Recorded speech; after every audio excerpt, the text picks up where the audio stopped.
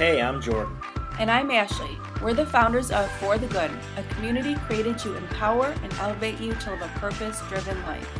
Our mission is to bring light into our world, and to do so, we have learned that it must start within. We are so glad to have you here with us.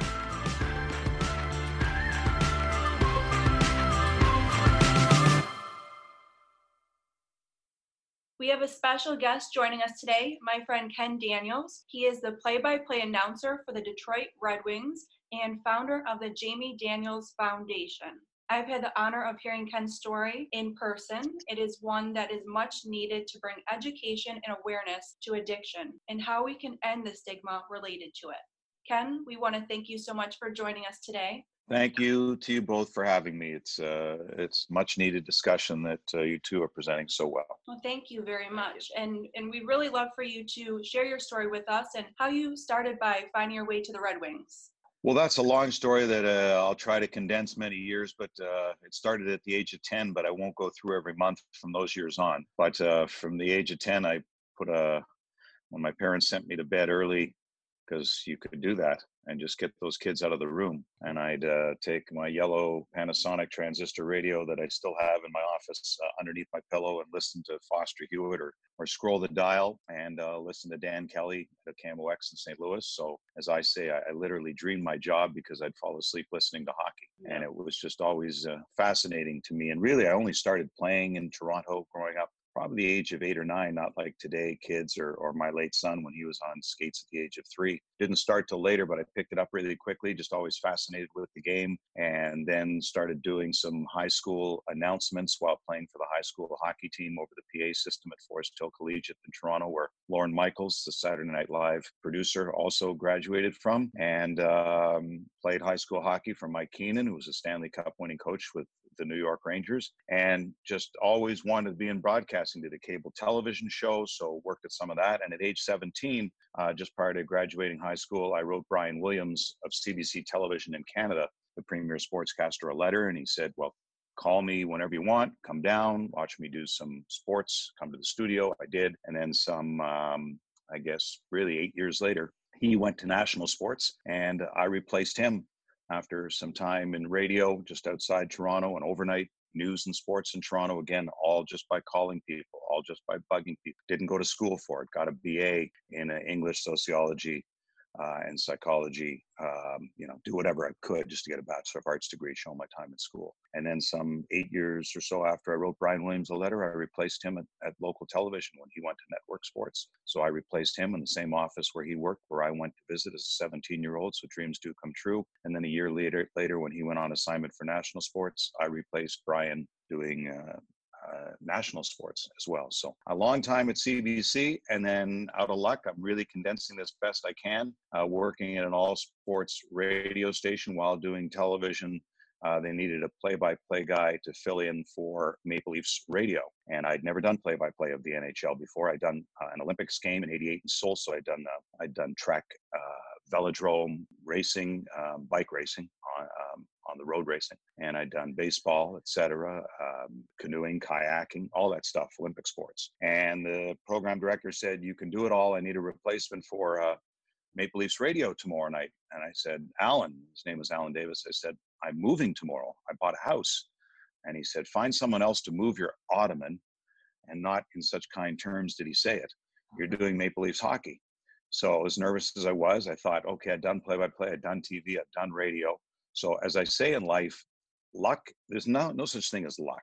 Luck is when preparation meets opportunity. So the opportunity was there. Was I lucky to be in the right place, right time, had someone who had confidence in me? Sure. But you're not going to take and seize that job unless everything you've done up until that time has prepared you for it, like anything else in life. So I was okay. I was capable. I knew I could do this because I prepared everything I'd done. So I said, okay, I had some friends move my ottoman and all my furniture. I did Maple Leafs hockey. The next year, they offered me 15 games and then 15 more the next year on radio. And then someone I met along that road of doing radio had gone to TV with Hockey Night in Canada and said, I want to take you off play-by-play or radio. I want to bring you to Hockey Night in Canada on CBC television. So there you go. And then years later, I applied for the Red Wing job and it was open. So that's the nuts and bolts in about 4 minutes. You came to Detroit in 97, 98. Was that the first year that you were here? Yes, the year after, correct. The year after they won the first cup to break the drought, correct. So you saw the second one right off the bat. I was part of the second cup, and the reason why I even got the job in Detroit, and I was fine with Hockey Night in Canada, and they gave me some prime playoff series, the 96, 97 season. And yeah, that season got a prime playoff series in Ottawa, Buffalo. First round won 7 games. And then in the second round was doing Buffalo, Philadelphia in Buffalo. And Dave Strader, who had worked many years in Detroit and has since passed away, and what a wonderful man. He came into the broadcast booth and said, Ken, Mickey Redmond wants me to let you know they're going to be replacing the guy in Detroit who'd only been there 1 year, who had replaced Dave. And Mickey said, I knew Mickey a little bit. And he said, Mickey would like me to let you know to apply for the job. So I thought, okay, that's a good in. So I left the broadcast booth in Buffalo, didn't have my cell phone with me, but there was a payphone. And for kids who don't know what a payphone is, you can Google it. But there was actually a payphone in the broadcast booth in Buffalo that is still there. And just last year, Mickey and I finally took a picture in front of it together, posterity, called my agent at that payphone. And I said, there's a job opening in Detroit. So I'd like you to get some tapes together if you can send them off. He did. And sure enough, although I applied and went down to interview about a month and a half later, didn't get the job until about 4 months later, right before the season started, because at that time I hadn't heard from the Red Wings and I agreed to stay with Hockey Night in Canada. And on a handshake deal, this was the September of 97 now. And they had just come off a cup, and they had the tragic accident with Vladdy and Sergei, so they weren't really worried about hiring a play-by-play guy, and I knew that. And I had a handshake deal with John Shannon, Hockey Night, to stay with him. And then the Red Wings finally called and said, "What do you need?" And I told them, went back and forth, and then I had to call John Shannon, the exec producer of Hockey Night in Canada, and I was in tears because you're moving a young family.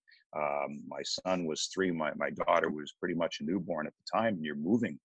And I thought, boy, I was scared. And John said, I can probably only give you 27 weeks, meaning 27 Saturday nights at Hockey Night in Canada. You go to the Red Wings, you're going to get 80 games a year and you're going to get better. And you've got to go to get better. And it wasn't so much the money, although the money was better. Although it was funny, someone said to me when I was negotiating the deal, they said, do you know you're in Canada and you're coming to the United States, we're paying you in US dollars, which the dollar was much greater than it was in Canada. And I said, yes. And do you know I'm living on those US dollars? I'm not banking them and going back to Canada to use them there. So it wasn't quite the negotiating plea that they maybe thought it was. So at any rate, I wound up taking the deal, and that's how I wound up in Detroit. And I've loved every minute of it, and working with Mickey Redmond now. 23 years we've been together, the longest broadcast duo currently on television in the National Hockey League. And it's like a marriage.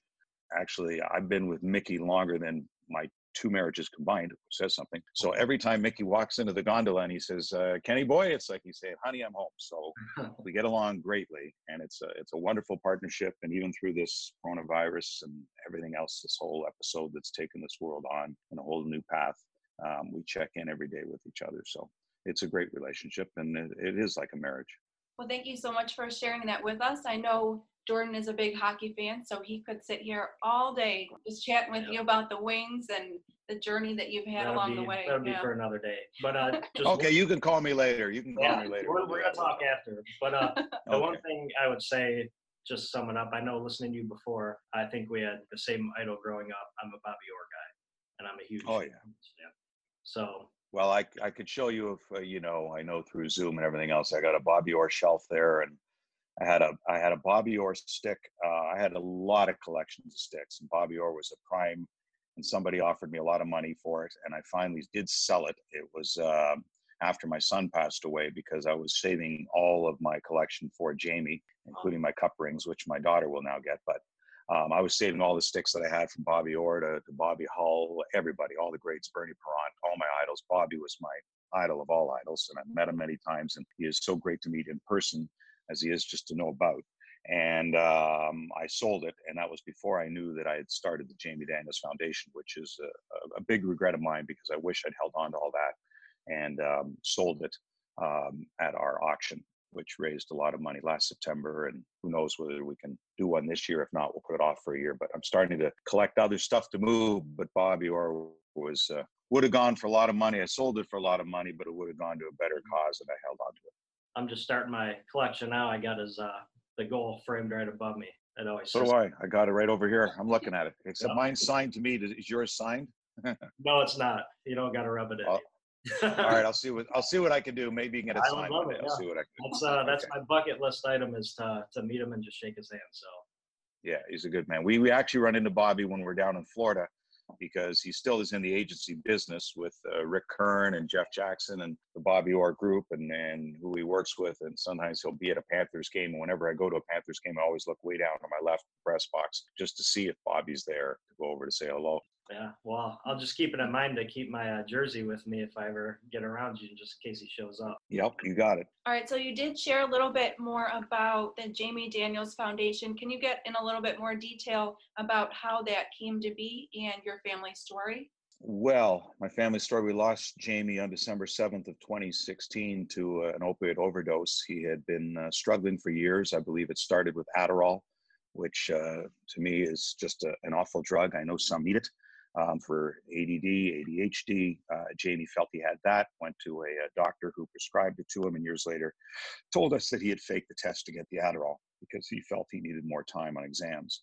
Jamie graduated from Michigan State with a 3.5, but started on Adderall through high school. And then when you get to university, Adderall becomes the drug to sell for what you might need. And then when opioids become too expensive, you move to heroin. And then heroin gets laced with fentanyl, and then you die.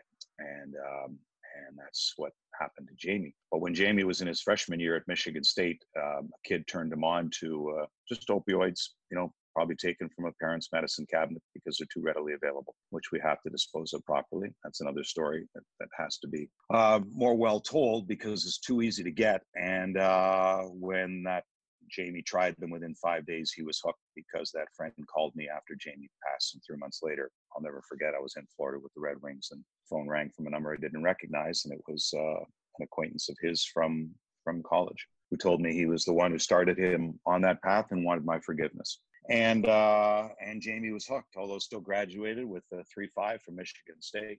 Kept on using. We had known, took his car away, did all those things that parents do, keep him in the house, but you're still around your peer group.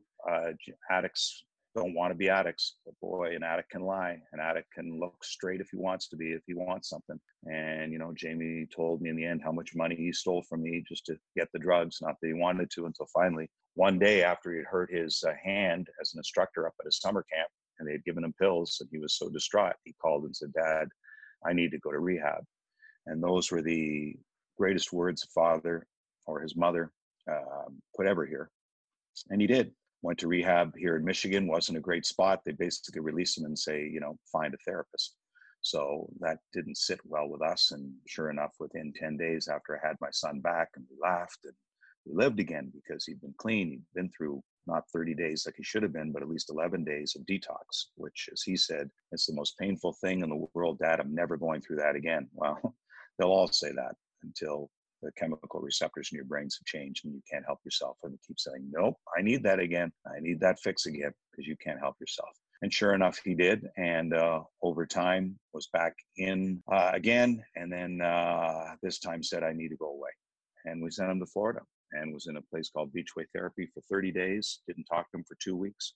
After that time, again, had my son back. It was wonderful. And then the therapist at Beachway found him a sober living place called Sober Living in Delray Beach, which we didn't know anything back in 2016, going on 2017 now. I'm sorry, would have been before that, 2015. We didn't know how bad Florida was, the drug rehab capital of the world. What did we know? You're just struggling parents, which is why when we've set up the Jamie Daniels Foundation site, and on there, when you go to a place called For Help on our site, you'll find all the places that have been vetted, not only through Michigan, but throughout the United States, and with questions to ask, because so many are in the dark. Where are you going? You're panicking as parents. You just want to get your kid to a place. Luckily, Beachway Therapy was a good place, and it's on our site, but there are so many that are not. And they put him in a good place to live called Sober Living. And Chris, who's there, was a wonderful manager of that place, where you're on heavy monitor like you're in prison, which kids need to be because you need direction. And where's the money being spent, how much money you're being given while you're living and while you're finding a job. And Jamie did all those things. The only thing I wish that had caught my ear that did not, when his therapist out of Beachway Therapy, who was a good guy, told me the cost of where Jamie was living, it was about $245 a week. And I said, and that doesn't include food. So a lot of parents, you can't afford that. It's a lot of money. You're talking just $1,000 to live, and now you're talking food per week, which isn't a lot because they monitor what you're getting, so you're not buying the drugs. But even if you want to join a gym or anything else, or need Uber fare or anything, it can add up, right? And the therapist said to me, in Florida, you get what you pay for. That's all he said. I didn't know it was the rehab seedy capital of the world. So where Jamie had been there for some 7 months and clean and was working for a law firm, wonderfully, they loved him, studying for his LSATs, decided, hey, Dad, a friend of mine who I met at a meeting wants me to go over here. It's all covered by insurance. It's only $50 a month. Well, I begged him not to leave, but really not knowing how badly I didn't want him not to leave. But, you know, you tell a 23-year-old and he says, yo, Dad, I got this. I'm good. I'll have more money. I'm clean. And he wasn't a good path until about within a week. And then we find out later that that kid who got him to that place stole his headphones and his laptop and had, even though he didn't admit to it, had patient brokered, meaning I'm sure he got money to bring people that he had met at a meeting like Jamie. He got paid on the side from that house to bring Jamie to live in that house. And then that house sends Jamie to a doctor from that house who gets paid on the side by that house, to a lab who gets paid by that house, who built the insurance industry. That's how the patient brokering and the cycle goes round and round, because that so-called addiction doctor that new place sent Jamie to be tested, when Jamie called me and said the doctor put me on a different kind of, whether Jamie had been on Prozac or something else, changed his anxiety meds. And I said, Jamie, you can't go changing anxiety meds midstream. That doctor, and we didn't know later until we found his prescription pill bottles, which the officers sent to us, were by his bed. One that was found was Xanax. It was a generic form of Xanax. What addiction doctor puts a kid, if knowing that he had been on opioids, would prescribe him Xanax? No one would. But to try to go through a law case and find those doctors, and they'll say their notepads were stolen. And ESPN E60 did a wonderful doc on Jamie. And Dr. Michael Azzotti, whom I wouldn't trust in a million years, who said his pad was stolen and didn't remember treating him, even though they showed him the numbers, and insurance that was built for blood tests while Jamie was here that we could prove over Thanksgiving that year that he had signed Jamie's name for blood tests that were done in Florida when Jamie wasn't in Florida on those dates he was here with us. So just the unscrupulous world, which is why the Jamie Daniels Foundation, a year later, a friend said, you need to start a foundation so this doesn't happen to someone else. Ashley, that's the very long story of how the foundation, JamieDanielsFoundation.org, started, so that others don't wind up where we did, that the questions are on there, the sites are safe on there. We work with a company here that vets those places that are constantly changing, and I know they're good. Whether they're pricey or not, whether you can afford it, that's another story. But at least you know you're getting somewhere safe and you know the questions to ask.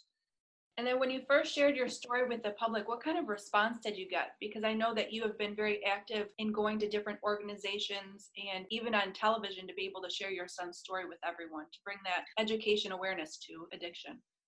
Well, it's cathartic for me, I guess, really. I love talking about Jamie. And that's the thing when one passes. And it's not so much the same unless it happens young to a mother or father, but it certainly is to anyone who's lost a child. But you have to talk about it.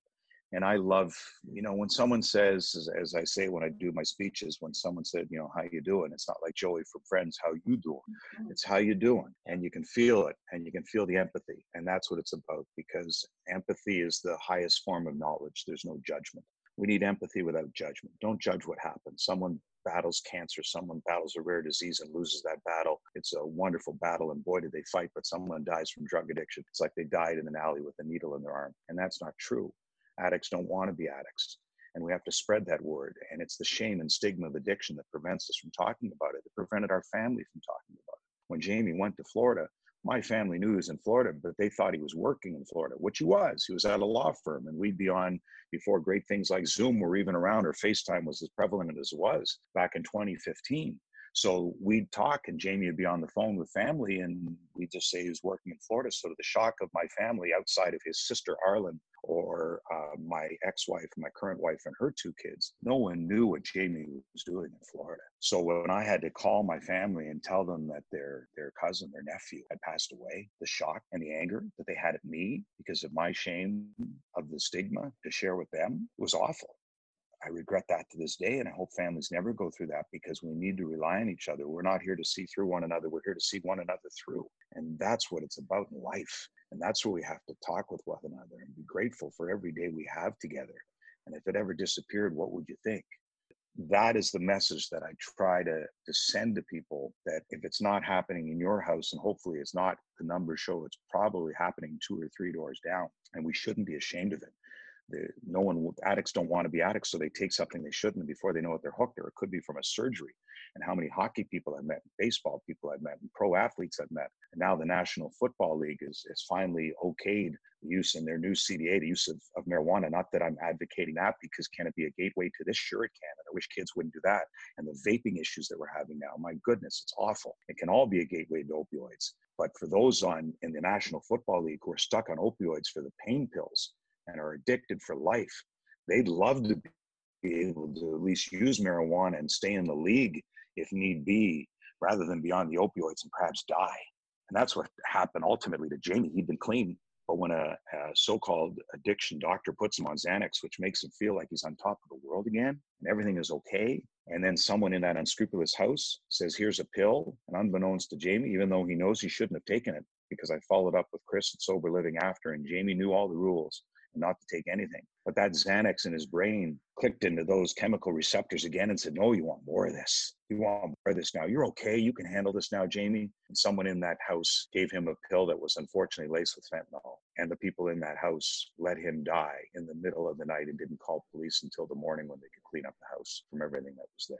So these are the people you're dealing with in this life. You'd love to say like the Reagans in the 80s and just say no. It's not that easy to say no. So this is what I speak of when I go and do my talks, over 100 now, whether it be like yourself on a podcast or public speaking. We'll continue to do so. And that's another unfortunate part of what we're going through in life now with COVID-19, is all the speaking engagements that I have lined up. Because can you imagine all the kids who try to get to meetings now and need people to talk to and are stuck in their homes and probably climbing the walls, who are addicted and trying to get out and they can't, or trying to get help, or trying to find a meeting, and hopefully they're doing it virtually, or people who just need to come and speak, or parents who want to bring their kids, and all those things have been put on hold. This world is so different now, and I pray for all those who are not just going through this now and loss of jobs, and it's terrible and awful what we're going through, the world's changed, but all those who are struggling not only with heart issues, who can't get into hospitals, et cetera. It's just awful. It affects everyone. And I hope what's happening now in the opioid addiction crisis in America doesn't get lost in this, because they're also very heavily involved. It's incredibly important, as you said, to have these conversations, so that way, I mean, you not only are educating people, but people are walking this journey not feeling so much alone. So when somebody like comes out and shares their story, they feel like there's a connection and that there's somebody that they can relate to as well. Yeah, Ashley, you're so right. My goodness, when someone comes up and hugs me, and you can feel that hug when they say, I lost my son, or I lost my daughter too. You can feel it. You can feel the hug. You can see it. And I hope when we go through COVID, we're allowed to hug again. Someday we can all do that, because Lord knows we need them. And yes, that's what is so important, because you're not alone. And even when my story was first told, and back to that shame and stigma, and I was in the midst of writing my book, If These Walls Could Talk, and Jamie said, Dad, wait till you. I remember when I started writing the book, and Jamie was surprised by that. And he said, Dad, why don't you wait till your career is over so you can really slice some people? And I said, well, that really isn't the objective of the book, pal. But he had a wonderful sense of humor, which is why we ultimately did the roast of Mickey Redmond this past September, the first annual Jamie's Daniels Celebrity Roast. And there will be another, whether it's this August, and if we can't because of COVID, we postpone it for a year later to roast Scotty Bowman. We'll do that. But we're raising money to go to build a recovery housing unit here in Michigan in Jamie's memory. And as well, we're writing grants. Right now, through COVID, we're writing grants for people who need them. And we've written a grant to Michigan State University already through the Jamie Daniels Foundation for a sober living floor in the dorm, for recovery coaches, et cetera, $30,000 grant. We're looking to do that at other colleges. So this is where the money that we're going to is being raised. But when I started writing the book, and Jamie said, wait, whatever, and we started writing it, and then I wrote it. In the midst of that, Jamie passed away. So I knew I had to get it done at some point, but I took 3 months off, went down to Florida, wrote like crazy, got the book done. And then Craig Custance, the wonderful writer from The Athletic, called me to talk about the book, because he had a book coming out too, and was with Triumph Publishing as well, out of Chicago, the same publisher. So we talked all about the book, and it was one of those, as I mentioned earlier, when and Craig and I are friends, and we hadn't talked about Jamie at all in the publicity for the book. other than in the book, I did write the introduction about Jamie. And even at the time when I wrote it, I didn't talk about the drug addiction because when I finished writing, we still didn't have toxicology reports. But again, even there was a little bit of shame and stigma that I did not write about it. And if there's been a second printing, but if I ever decided to change the front of the book, the introduction, I would put more in there. But after talking to me about the book, Craig said, "How you doing?" And I knew what he meant. And we started talking about Jamie, and I talked like I am with you for a long time about Jamie. And he finally said, "Holy, you know what? We need to tell this story." And he said, "Are you okay with that?" And I was okay with that because A, it was The Athletic, which does wonderful work, and B, because it was Craig. And I said, "Sure." And he wrote it. And the response to your earlier question a while back was magnificent. And on Twitter and retweeted, and people who called who really didn't know, except for close friends and family, obviously knew by that point what had happened to Jamie, long told, and most around my work did, but publicly. And it went viral.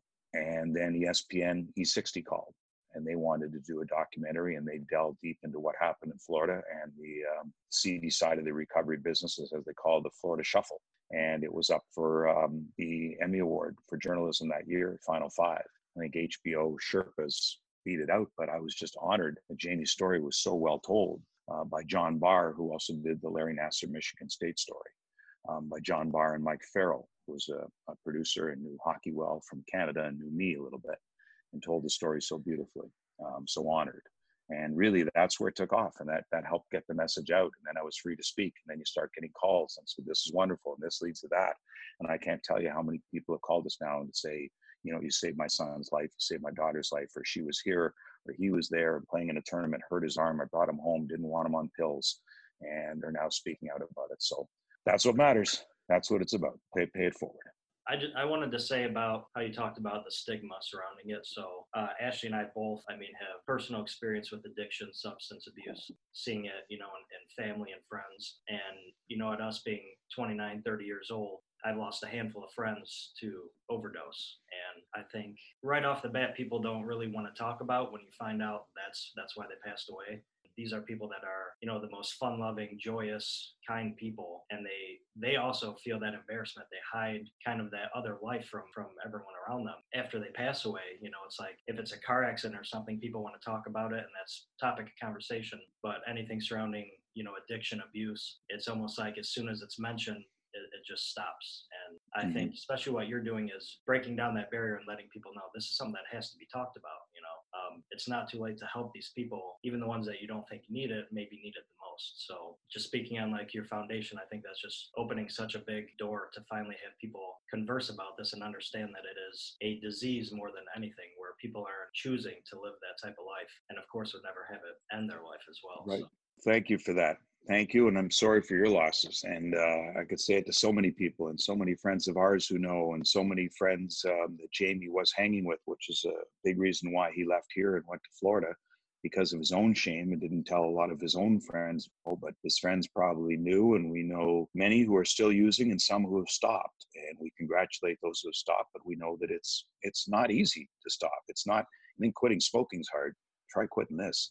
This is a whole other level. And again, where drugs are so readily available that we speak of, where we could have, you can have the Xanax, you can have anything just sitting in your medicine cabinet. You have anything from surgery, Vicodin from years ago, I could have had in the house. And we know when Jamie came and lived at home, we took everything out of the house, including Benadryl. You never knew. And even when Jamie was home and knew he had to be clean, he knew that. But again, addiction takes over. He came home one day and I gave him a random urine test, which would test for all the different types of opioids in his system, went into his bathroom and wanted me out of the room. And I said, "Jamie, you're in your bathroom. I'm not standing there watching you, just pee."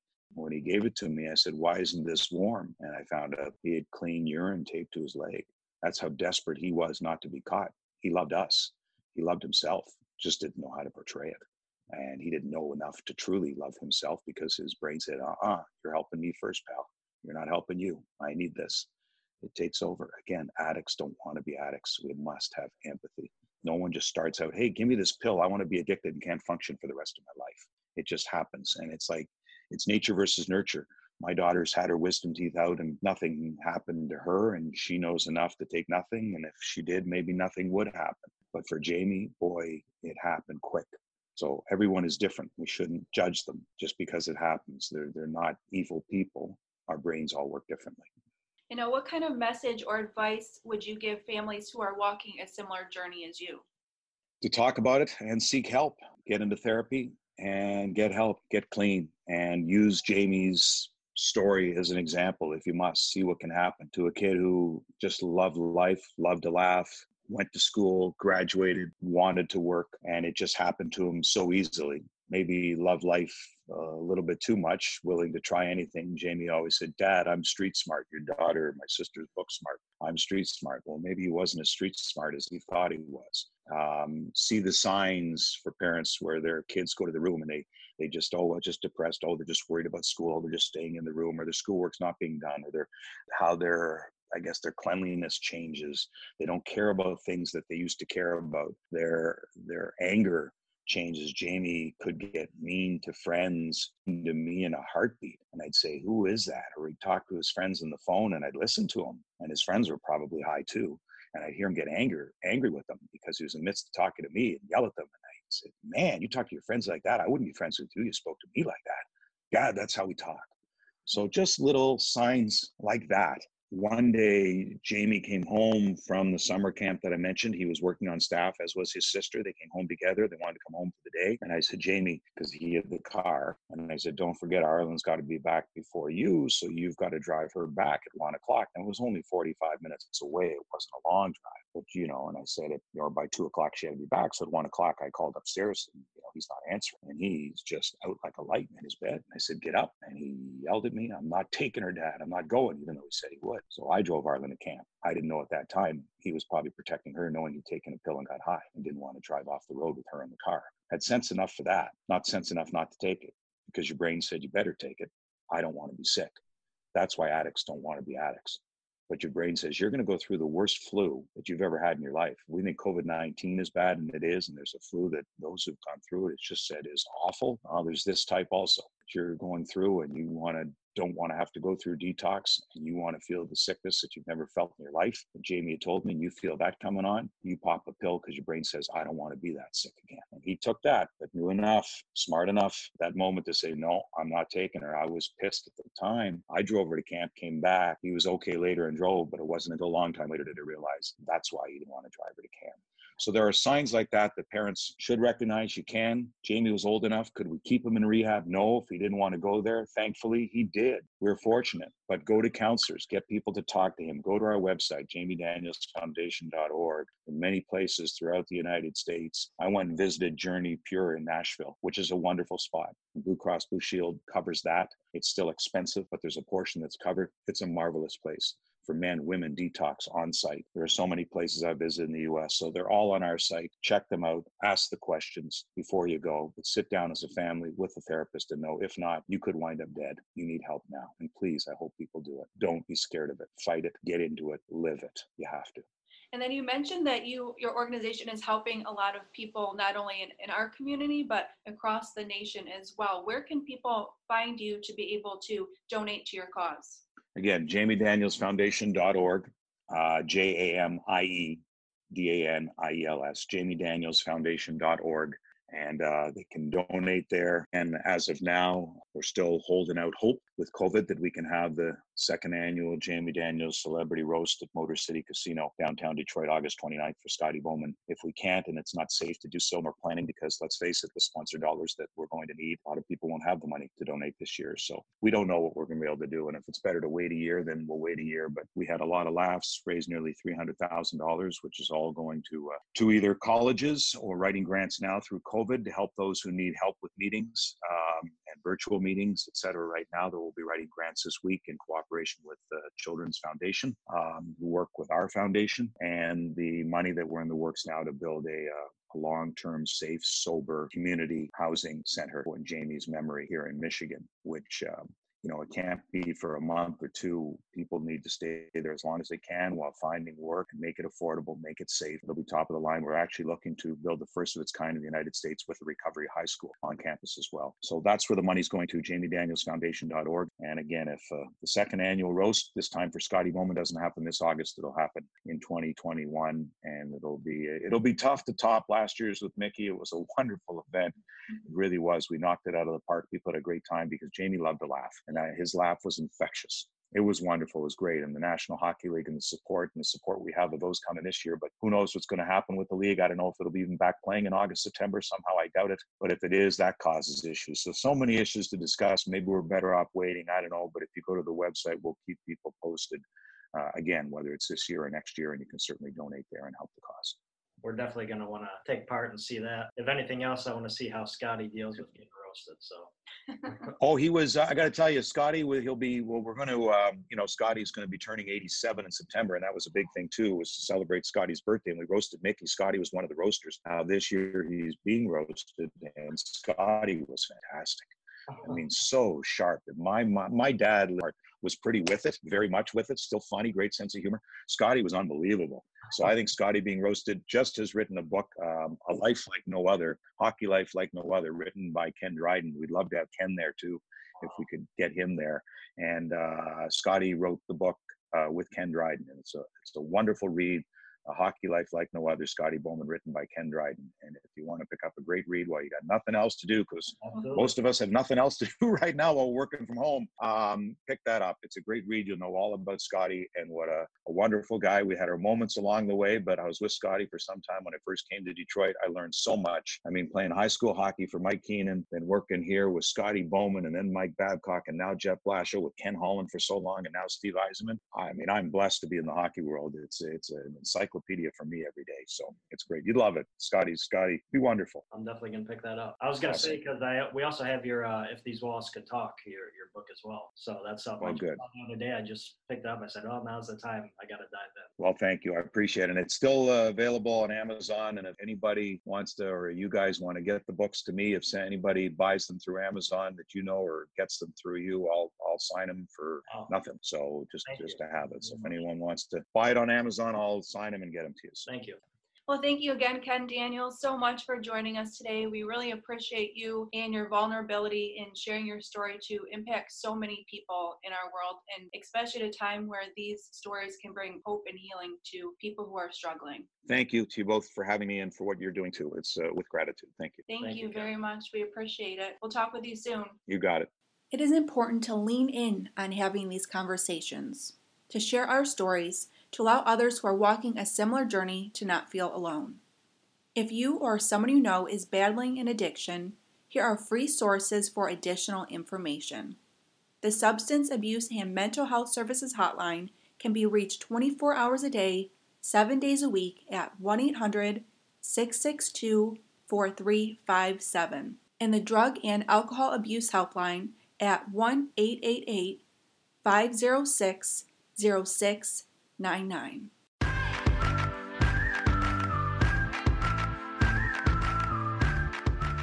Thanks for joining us at the For the Good podcast. We would love to connect with you. Join us on Facebook and Instagram at For the Good Official, and our blog at forthegood.com. And be sure to subscribe to our podcast so you never miss an episode. Remember, a positive mindset is the beginning of true happiness, not just for the good of the individual, but for the good of the world.